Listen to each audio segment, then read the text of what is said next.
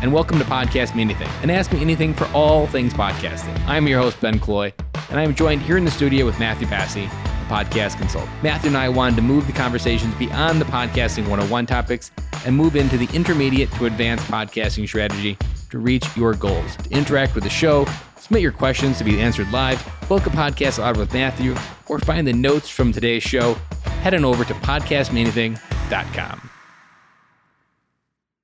Welcome back to another Podcast Me Anything. I am joined, as always, here in our PMA Studio 3. I know that would give you a nice ring there, Matthew. How are you doing tonight, Matthew? I'm doing all right. What about yourself? Not too bad. It was a perfect 75-degree day. And you remember that you put up with all the bad days for days like today.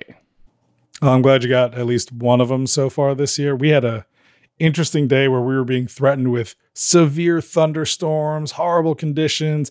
The weather was going to be so bad that I actually went and got my kids early from daycare so that we could be home and safe when the storms roll through, which are going to happen right around our normal pickup time. And then nothing. Just a beautiful sunny day, a little bit of rain after bedtime, and a lot of panic for naught. Do your bad storms come from the Atlantic, or do they come from the east or the west? No, they typically go from west to east across the state. So it's like we were looking at just one single line of storms that was going to come through, but when they came through, they were going to be really, really bad. You know, we're not prone to a lot of tornadoes. I mean, we do get hurricanes.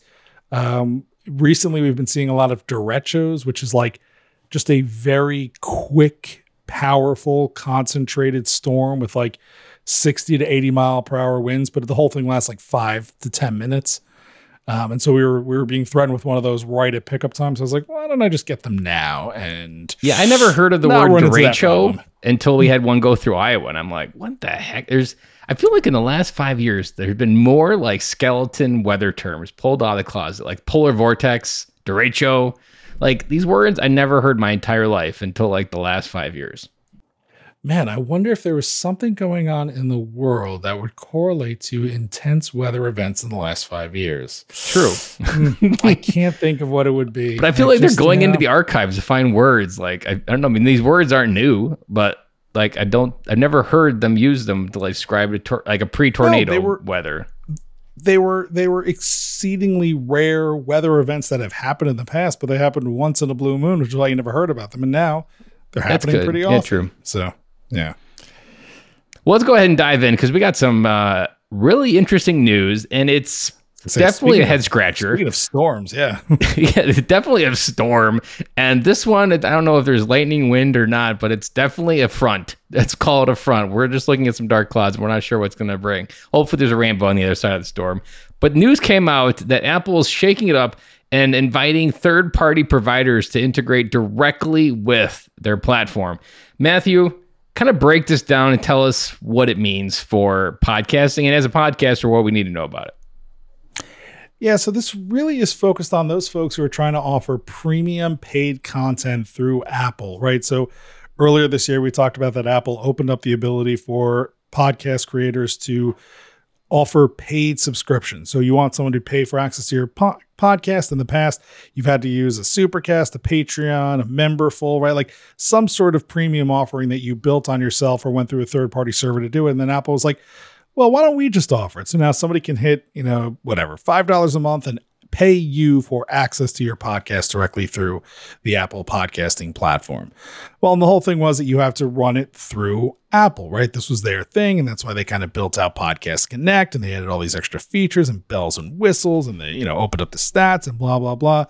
Well, sure enough, today I get an email for a press release from Libsyn of all places that they are going to be part of the Apple Podcast Delegated Delivery Program that they are launching later this year. And I was like, oh, wow, good for Libsyn. That's a major partnership. That's a really good deal, some forward thinking.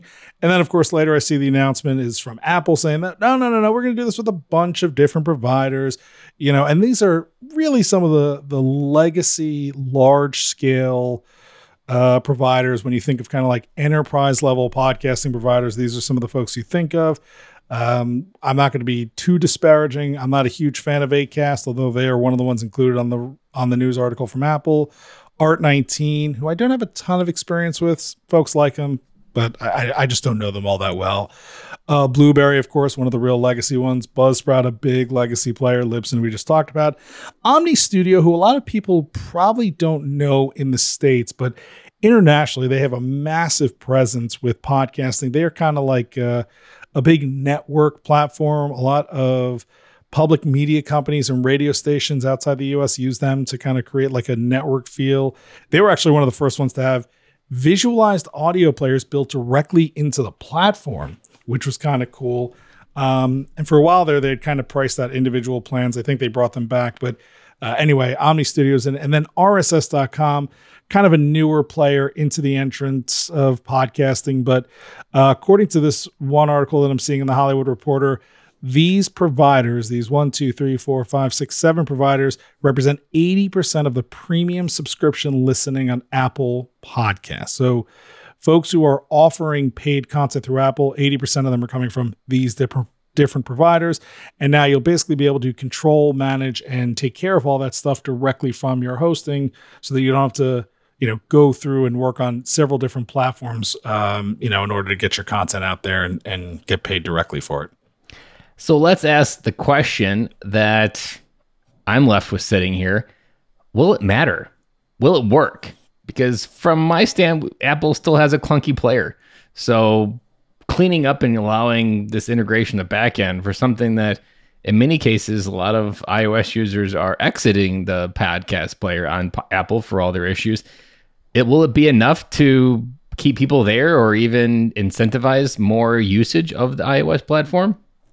I mean, I think in fairness, when we talk about people exiting from using the Apple podcasting app, we are talking a lot about power podcasting users, folks who either are podcasters themselves or people who have been, in the space and listening for the last 5, maybe 10 years. And sure, they've come to expect a higher quality, more feature-rich experience than what they've been getting from Apple. And certainly the latest iteration of the podcasting app was especially clunky and a little bit difficult to use.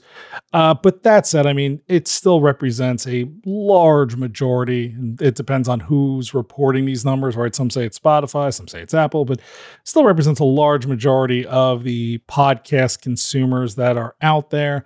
And also, and not that I think anything was said officially on this, but there have been some rumblings and some people who we trust who think that this is also one part of a plan to get the Apple podcasting app on Android devices, which at that point I think could be a game changer.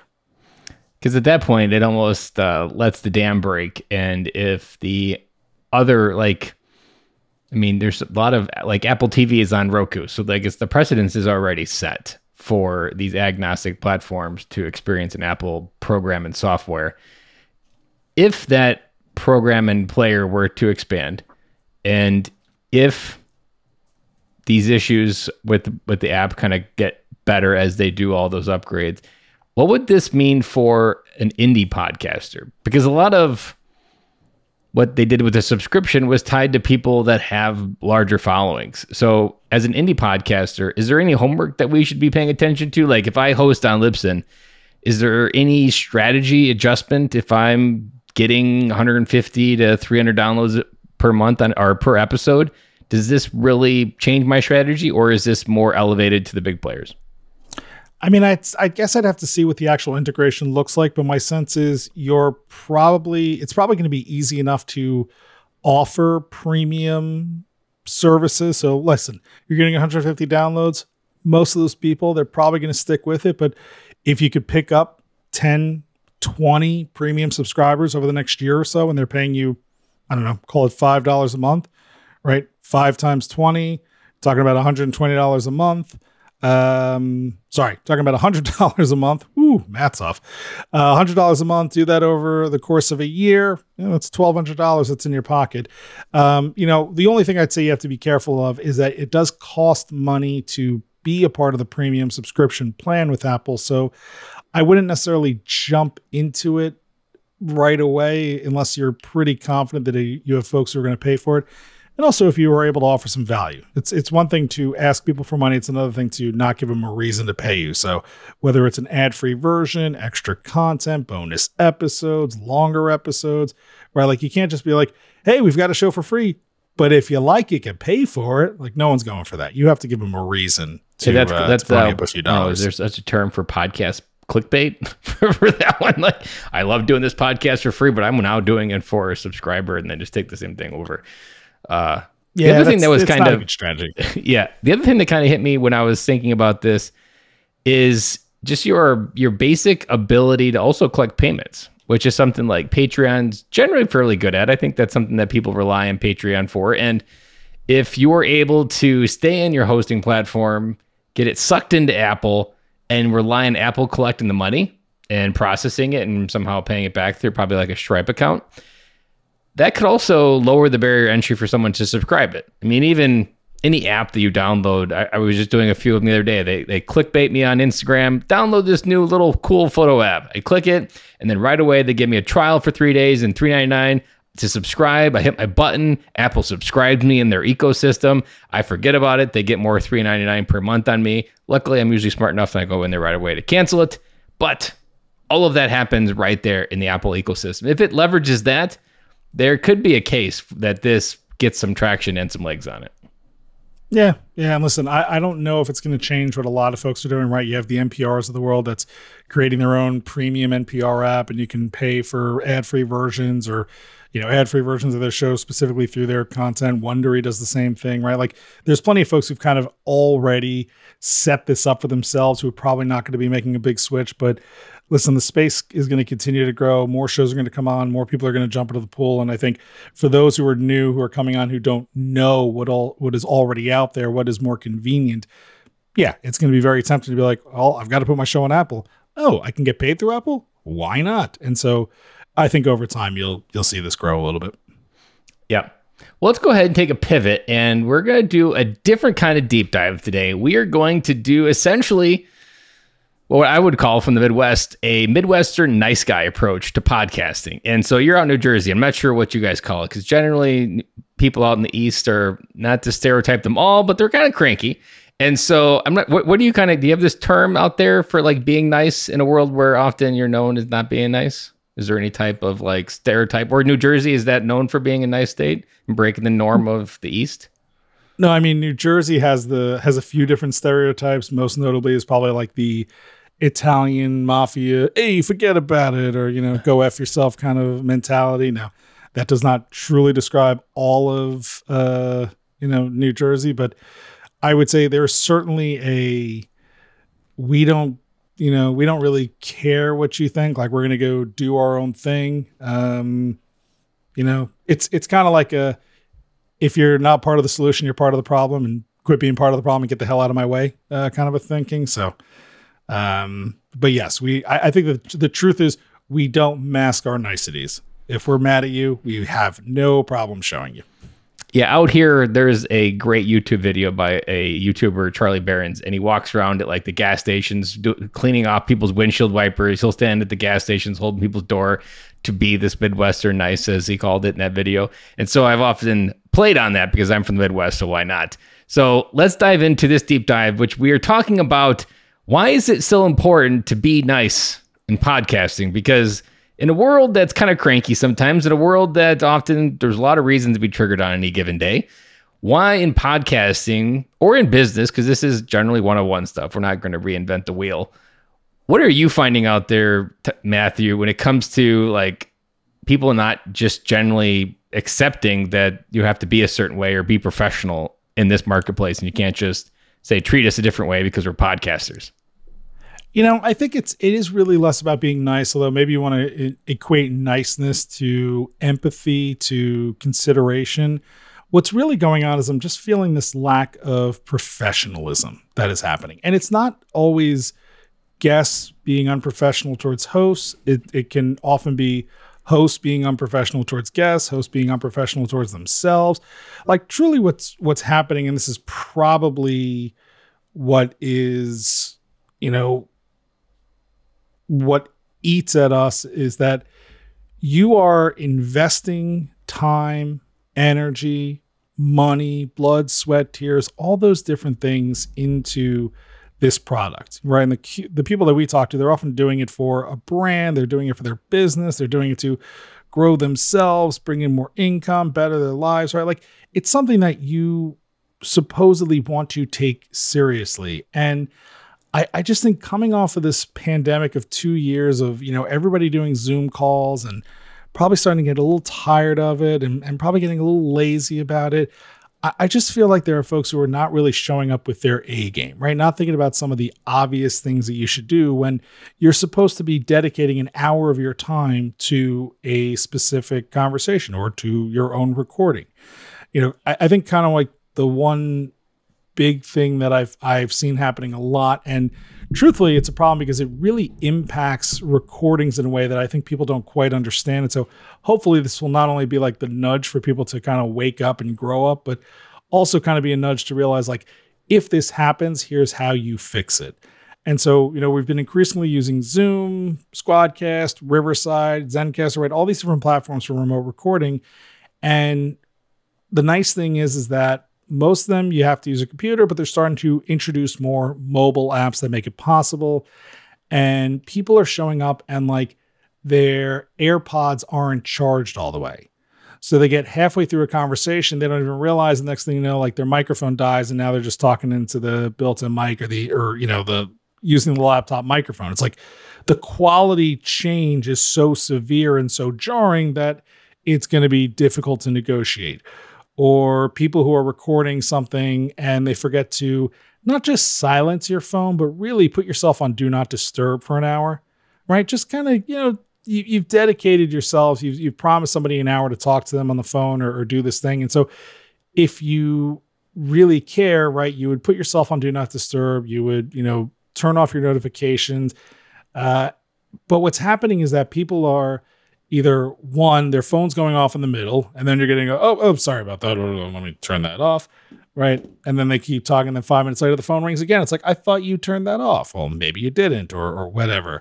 But what's really starting to happen that's getting even more annoying is that these platforms that we're using our phones, right? Like if I'm on a Squadcast call or a Zoom call and my phone rings, well, it's going to shut down the app.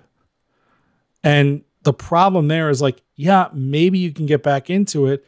But one, your flow is messed up. Two, what really has to happen is you have to stop what you were doing and kind of restart that call because there's a good chance that you go to rejoin it and it's just not working correctly, right? It's not going to record you correctly. It's not going to pick up your microphone again correctly. Or maybe it, turned off the inputs.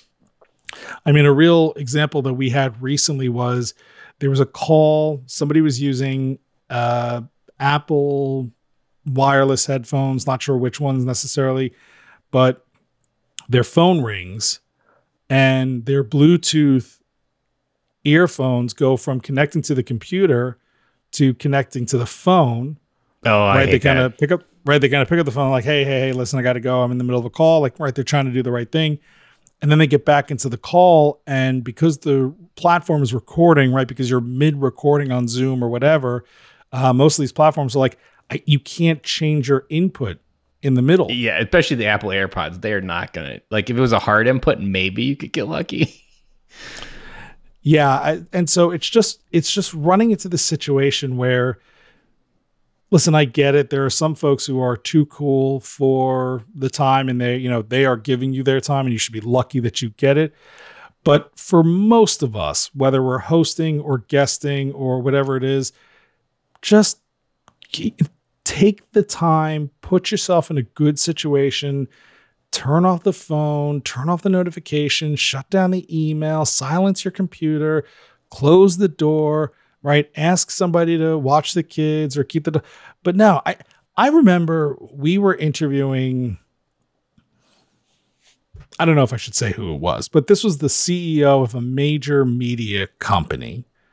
And we had scheduled the time, we had confirmed it. Their people confirmed it with us, right? Like, I don't even think we pitched them. I think they pitched them to us. And we're all excited to get this interview.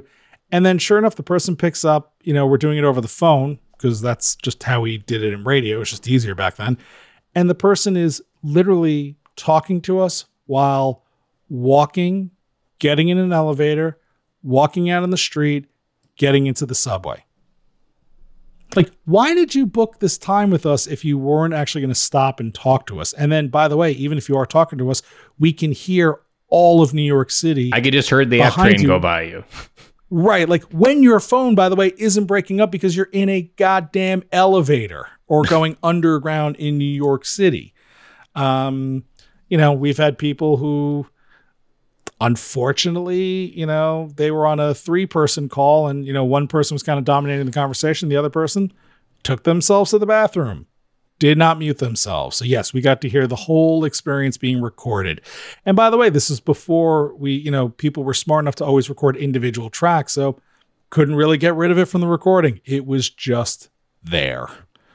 So it's that kind of stuff. Like if you're going to be signed up for this, if you're going to invest your time, if you're going to offer yourself as a guest, if you're going to reach out to guests, if you're going to agree to do this stuff, just take a moment and put on a professional face and give people the time that you offer them, right? Just respect the process, respect the moment, respect yourself, frankly. Respect your word. If you said yes, I mean, these people are going to remember what you did forever. So, I mean, that's your personal brand memory of whatever happened of this person. Like, that's the only part they're going to remember is that guy going to the bathroom. Like, you're never going to be able to win that back unless you do something in person or something. Like... No, there is no coming back from that. And truthfully, again, it's just a matter of if nobody is going to take this seriously, then listeners are going to stop taking this medium seriously. It's probably the reason why you get so many indie podcasters who are frustrated that nobody is listening to their podcast, because so many people instead are saying, well, yeah, I listen to podcasts from blah, blah, blah, major publishing company that has a team of 12 people that can, check, double check, triple check, quality control, get a tape sync going, put somebody in a studio, all these different things, because they're going to have a more pleasant listening experience. And I think, as the listening audience is maturing and growing, we kind of talked about this a little bit last week with the reviews, as more people are coming into the space, they're not going to be as forgiving for crap content. So if you're not going to bring your A game, if you as a guest aren't going to bring your A game, people are going to turn it off and tune it out. And frankly, it's not going to reflect well on you or your brand if that's the whole point of what you're doing. I wonder if there's any difference here with the paid guesting services like Guestio or Podmatch, where there's more of money on the line for the interviews, whether they're paying to be a guest on it. But even then, I've heard stories of John Lee Dumas, who last time I heard was charging like $3,000 for an interview. People would show up on that interview and be like, what are we doing here today? And it's like, what? I don't think you can necessarily blame the service, right? Like, I think there are plenty of people who go on Podmatch or Guestio or whatever and who show up and do a terrible job. I think there are plenty of people who are spending hundreds of dollars a month on an interview valet or interview connection service. And a few of those are probably not really showing up when they're supposed to, even though they're spending more money. Now, my sense is if you are spending that kind of money, you are probably a little bit more, professional, or at least like your handler from those companies is kind of ensuring that you are going to be more professional. But like I said, when I worked in radio, we were dealing with PR teams who were, working with Fortune 500 companies who basically, like, the whole point of that day was to get the word out and do recordings and things like that. And even then, the guests would just kind of be half-assing it and not really showing the kind of respect, not necessarily even that we deserve. Because listen, I don't have that big of an ego. Like, I don't need you to show up for me. It would be nice if you did, but I'm not even offended for myself. I'm offended for you and for the effort that all these people are putting in on your behalf to help you and your company and your brand. And then you still don't show up, probably because you're looking down your nose, or probably just because you don't care. When I see those moments, I often feel sad because it's almost like you get witness to a train wreck that just hasn't occurred yet. That those types of people the karma eventually catches up with them, and they're either like anything could happen. It's just a delayed slow motion effect that people like that generally don't stay moving. And I'm sure you actually probably saw this when working in radio, because the personalities were probably even more egocentric and more self-centered back in the day, or there could be that person. And it was probably what I would maybe stereotype and say was a shorter interview, so it was less frustrating. But in podcasting, you're dealing with like an hour or at least 45 minutes. So it kind of maybe exacerbates what was a short period on radio to be a lot longer in podcasting. Was there a correlation of like what you saw maybe? I think in radio, it might have been a little bit different. And I think the situation is going to differ for everybody who, whether it's your podcast, your radio, your television, your video cast, whatever it looks like. But yeah, I mean, I remember there were times that our host was annoyed at that kind of blasé, who cares attitude that he would get from the guests. And yeah, I mean, I think there is something to be said about, listen, I reserved 60 minutes and this person barely showed up for 10 of them, right? Like, that's frustrating. We could talk about advice for podcasters, what to do when you have somebody who doesn't really show up, when, you're kind of putting yourself out there and the episode is kind of based on this person's content. But, even though we were focusing on shorter content in radio, the fact that it was shorter didn't make it any less important, right? Like, we were hitting big top national news stories. We were, talking to congressmen and senators and government officials and CEOs and, people who are on the front line of stories. And it was probably even more frustrating when somebody wouldn't show up for 10 minutes. And I don't want to badmouth anybody specifically, but what often happened was, because we were part of a paper and a big news reporting organization, what we often did was we would reach out to the reporters and we would say, hey, listen, I know you're reporting the story. Tell us what's going on. And like, we'll put that version out on the radio or in the podcast. And, they would get their editors who were like, I need something now. And they would just cancel on us last minute, or right. They wouldn't really be paying attention because they'd be answering emails or thinking about something else. Now, listen, I know they had a job to do and they weren't necessarily being paid for their time on the air. But then I think that's a bigger question of, why wasn't the news outlet kind of pushing the importance of them actually giving that time, reserving that time, right? Like, if you are working on a big story, part of your day should have that time, kind of that dedicated time built in, so that you could do media hits and so that you could be a part of more than just what was going to be the written word. I just had this thought, because I was going to go a different way. And then I had this thought. I want to go down this rabbit hole for a second. Is the issue almost non-relevant when it's TV media? Because in TV media, they plug satellite feeds from all over the freaking country for experts. And very rarely, or at least they don't let them get to the air, do they look like a hot mess. Is it the visibility of, like, people have to see them being a hot mess? Like, you can't fake it and talk to CNN and be on the F train, and audio just allows more laziness?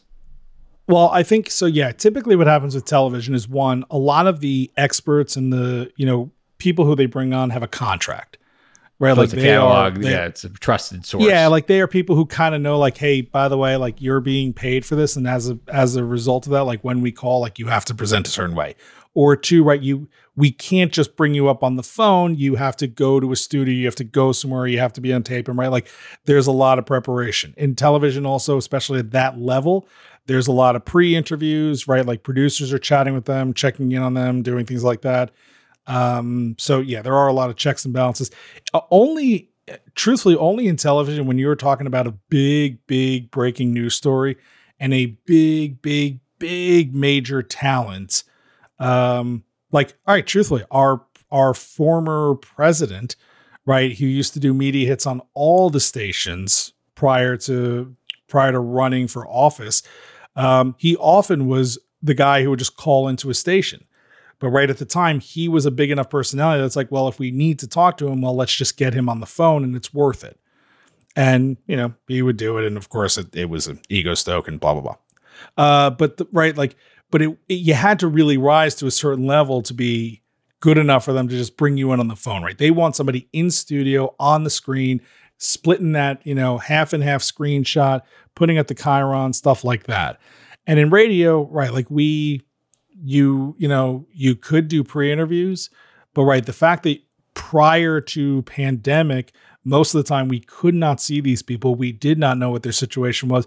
We were just kind of relying on them wanting to be there and, hopefully be a professional to, hoping that was enough for us to get something good out of them. But that's why, truthfully, we avoided doing a lot of live stuff because right away, the first few weeks of launching our show, we had several last minute cancellations, no shows, or people who just really could not present at the moment. And so we kind of learned our lesson. We're like, all right, we're going to pre-tape more stuff so that we can control the narrative better. So I got a question that we'll close out with our episode, and I think this will be a good bow on this topic. So let's do a role play. We just had, say, a catastrophe, a 30-minute interview that went all the sideways that you just described. As the host, how do you process what just happened? Do you swallow it down? Do you swallow your pride? Do you just hit end and say that guy's gone from the universe? Do you try to posture yourself to say, like, I felt disrespected, you really treated us horrible during that, and let them know? Or like, what would you consider the right etiquette on the other side of a dumpster fire process that just happened? I mean, I think there are a lot of factors that are going to play into that decision and that choice of how you want to handle it when something like that happens to you. For me, what I would probably want to think about is, one, how important is it to use that content right away? Right. So when we were doing radio, it was like every day we were interviewing people for that day. So if you messed up that day, we were SOL. We were not coming back and doing like, oh, let's redo it tomorrow. Like, no, the story is over. It's done. But so if you're a podcaster, you're planning ahead, right? Like, you interview somebody and it didn't go well, or right, they were distracted. The question is like, do you need that episode to run this week? Truthfully, I would say, as best you can, if you don't have a good interview, my first sense is decide, is there something happening where this person was distracted, or were they just disrespectful? Right? Like, was it a case of, listen, family emergencies are popping up. I really want to be here. I'm trying, but I just can't get my head around it. In which you say, I understand, would love to reschedule some time. Like, we're really interested in your story. Like, let's do this again. And then, you make those moves, you make those constellations so that you can work with this person again. Or was it really just a person who was like you said earlier, what am I here for? What are we talking about? Sure. All right, let's do it. Ryan, like, you could tell right away that the attitude was, I don't really want to be here. I don't know why I'm here in the first place, but let's just get it over with. And then you still get a bad product. At that point, I don't think you have to tell that person that they were a jerk face. Because truthfully, they probably don't even care. They're not going to listen later anyway. They're not going to share it anyway. At that point, I think you just move on and let it go. And if they ask, you say, nah, it didn't work for us. Sorry. Just there wasn't enough there for us to work with. I truthfully, the only time I think you really should be confrontational with someone is in a situation where there is more of hopefully a long-standing relationship or some sort of pre-existing relationship, right? Like, maybe they are a subject matter expert and you know that you're going to be going to them from time to time, or maybe it is someone who they're paying to be on the show, or you're paying for them to be on the show, or you're doing someone a favor, in which case I think you have to tell them, like, listen, if you want to do this, like, here's what's going to have to happen. Like, we need you focused. We need you without distractions. We need to, turn off all the other things. Make sure you kill your notifications. Like, if you're not going to take this seriously, then we're just not going to use you. and find somebody else. There's plenty of other fish in the sea, and I'm sure there's somebody else you could talk to. What I would hate to see people do is air an interview just because, well, we have it, so we've got to run it. It's your show, it's your audience. If it doesn't work for you, if it's not going to provide value to the audience, let it go. Leave it on the cutting room floor and move on to the next thing. You know what? I've also thought of something to close out a thought here. In certain cases, you could probably, if you're well established in your podcast network, you probably could just get some references of people who've interviewed these people before and just get some basic instincts of what it's like to work with these people. Yeah. I mean, listen, if you have that kind of network, if you have those kind of resources, yeah, that would be ideal. And that would be great. I will tell you again, back in the radio industry, we used to get pitched, right? It was just, my inbox was just full of publicists trying to pitch their clients to be on the radio. And what I could tell you is that the people who got through my inbox were the ones who understood that if a story was breaking, we need a person on that topic today. Right. And so, a shooting happens and a publicist reaches out and says, hey, I've got this expert in trauma who could talk about what to do in the situation. And it's like, great. This is a angle, right? This is a story. There's a person. There's an angle that all makes sense for what I need today. And when I reach back out to that publicist and I say, yes, we want to do it, the person is available, right? Like that to me is going to set up a relationship with that publicist that says when they have a guest to send me, when they have someone who they think fits, I'm going to trust them that they have solid, smart, timely, topical, professional people. But I can't tell you how many times we would get an email that says, hey, the market has crashed today. Want to talk to economist so-and-so about it today? Yes, I would absolutely love to. And then they write back and be like, oh, they're not available. Well, then why the hell did you email me in the first place? Or as a podcaster, right? Like this drives me crazy how many pitches I get for Cause Pods, which is like, hey, so-and-so is a really good philanthropist. And I've been listening to your show and I think they'd make a great fit. My first question is always, do they have a podcast? No. Then you didn't listen to the show because the show specifically says in the intro in the first 30 seconds, podcasters making a difference, right? So if you can't even show me that little grain of respect to that you're going to lie to me off the bat, I'm not coming back to you, right? There's just no point. So, like you said, relationships matter. Networks matter, and where you can try and build up, relationships with guests, the people who are the gatekeepers to guests, the other people in your industry. And if you can maintain those relationships, then yeah, you'll be in a good situation when you need a guest or want to talk to someone that, you'll find the right person. And that's why I think we've talked about in the past, after you talk to a good guest, ask them about other people who you think you should talk to. That's a reference right there. Like ask them, who do you know that I should know? They'll be a good reference and you'll be a good reference, right? Yeah. Well, again, I think this episode's a great reminder that this is an important niche and it's an important industry of podcasting, and it deserves the seriousness of any other meeting. There's no difference between whether it be an operational meeting or a budget meeting or a podcast meeting. There's still time being devoted to it. And I think that's something that we can easily discredit because of life, but this matters and your word matters. And at the end of the day, that's really the only thing you can control and give. So reminder to all podcasters to focus on how you show up and making sure that the people showing up for you are ready. And if they're not, recognize that you don't have to always accept that as a gold standard.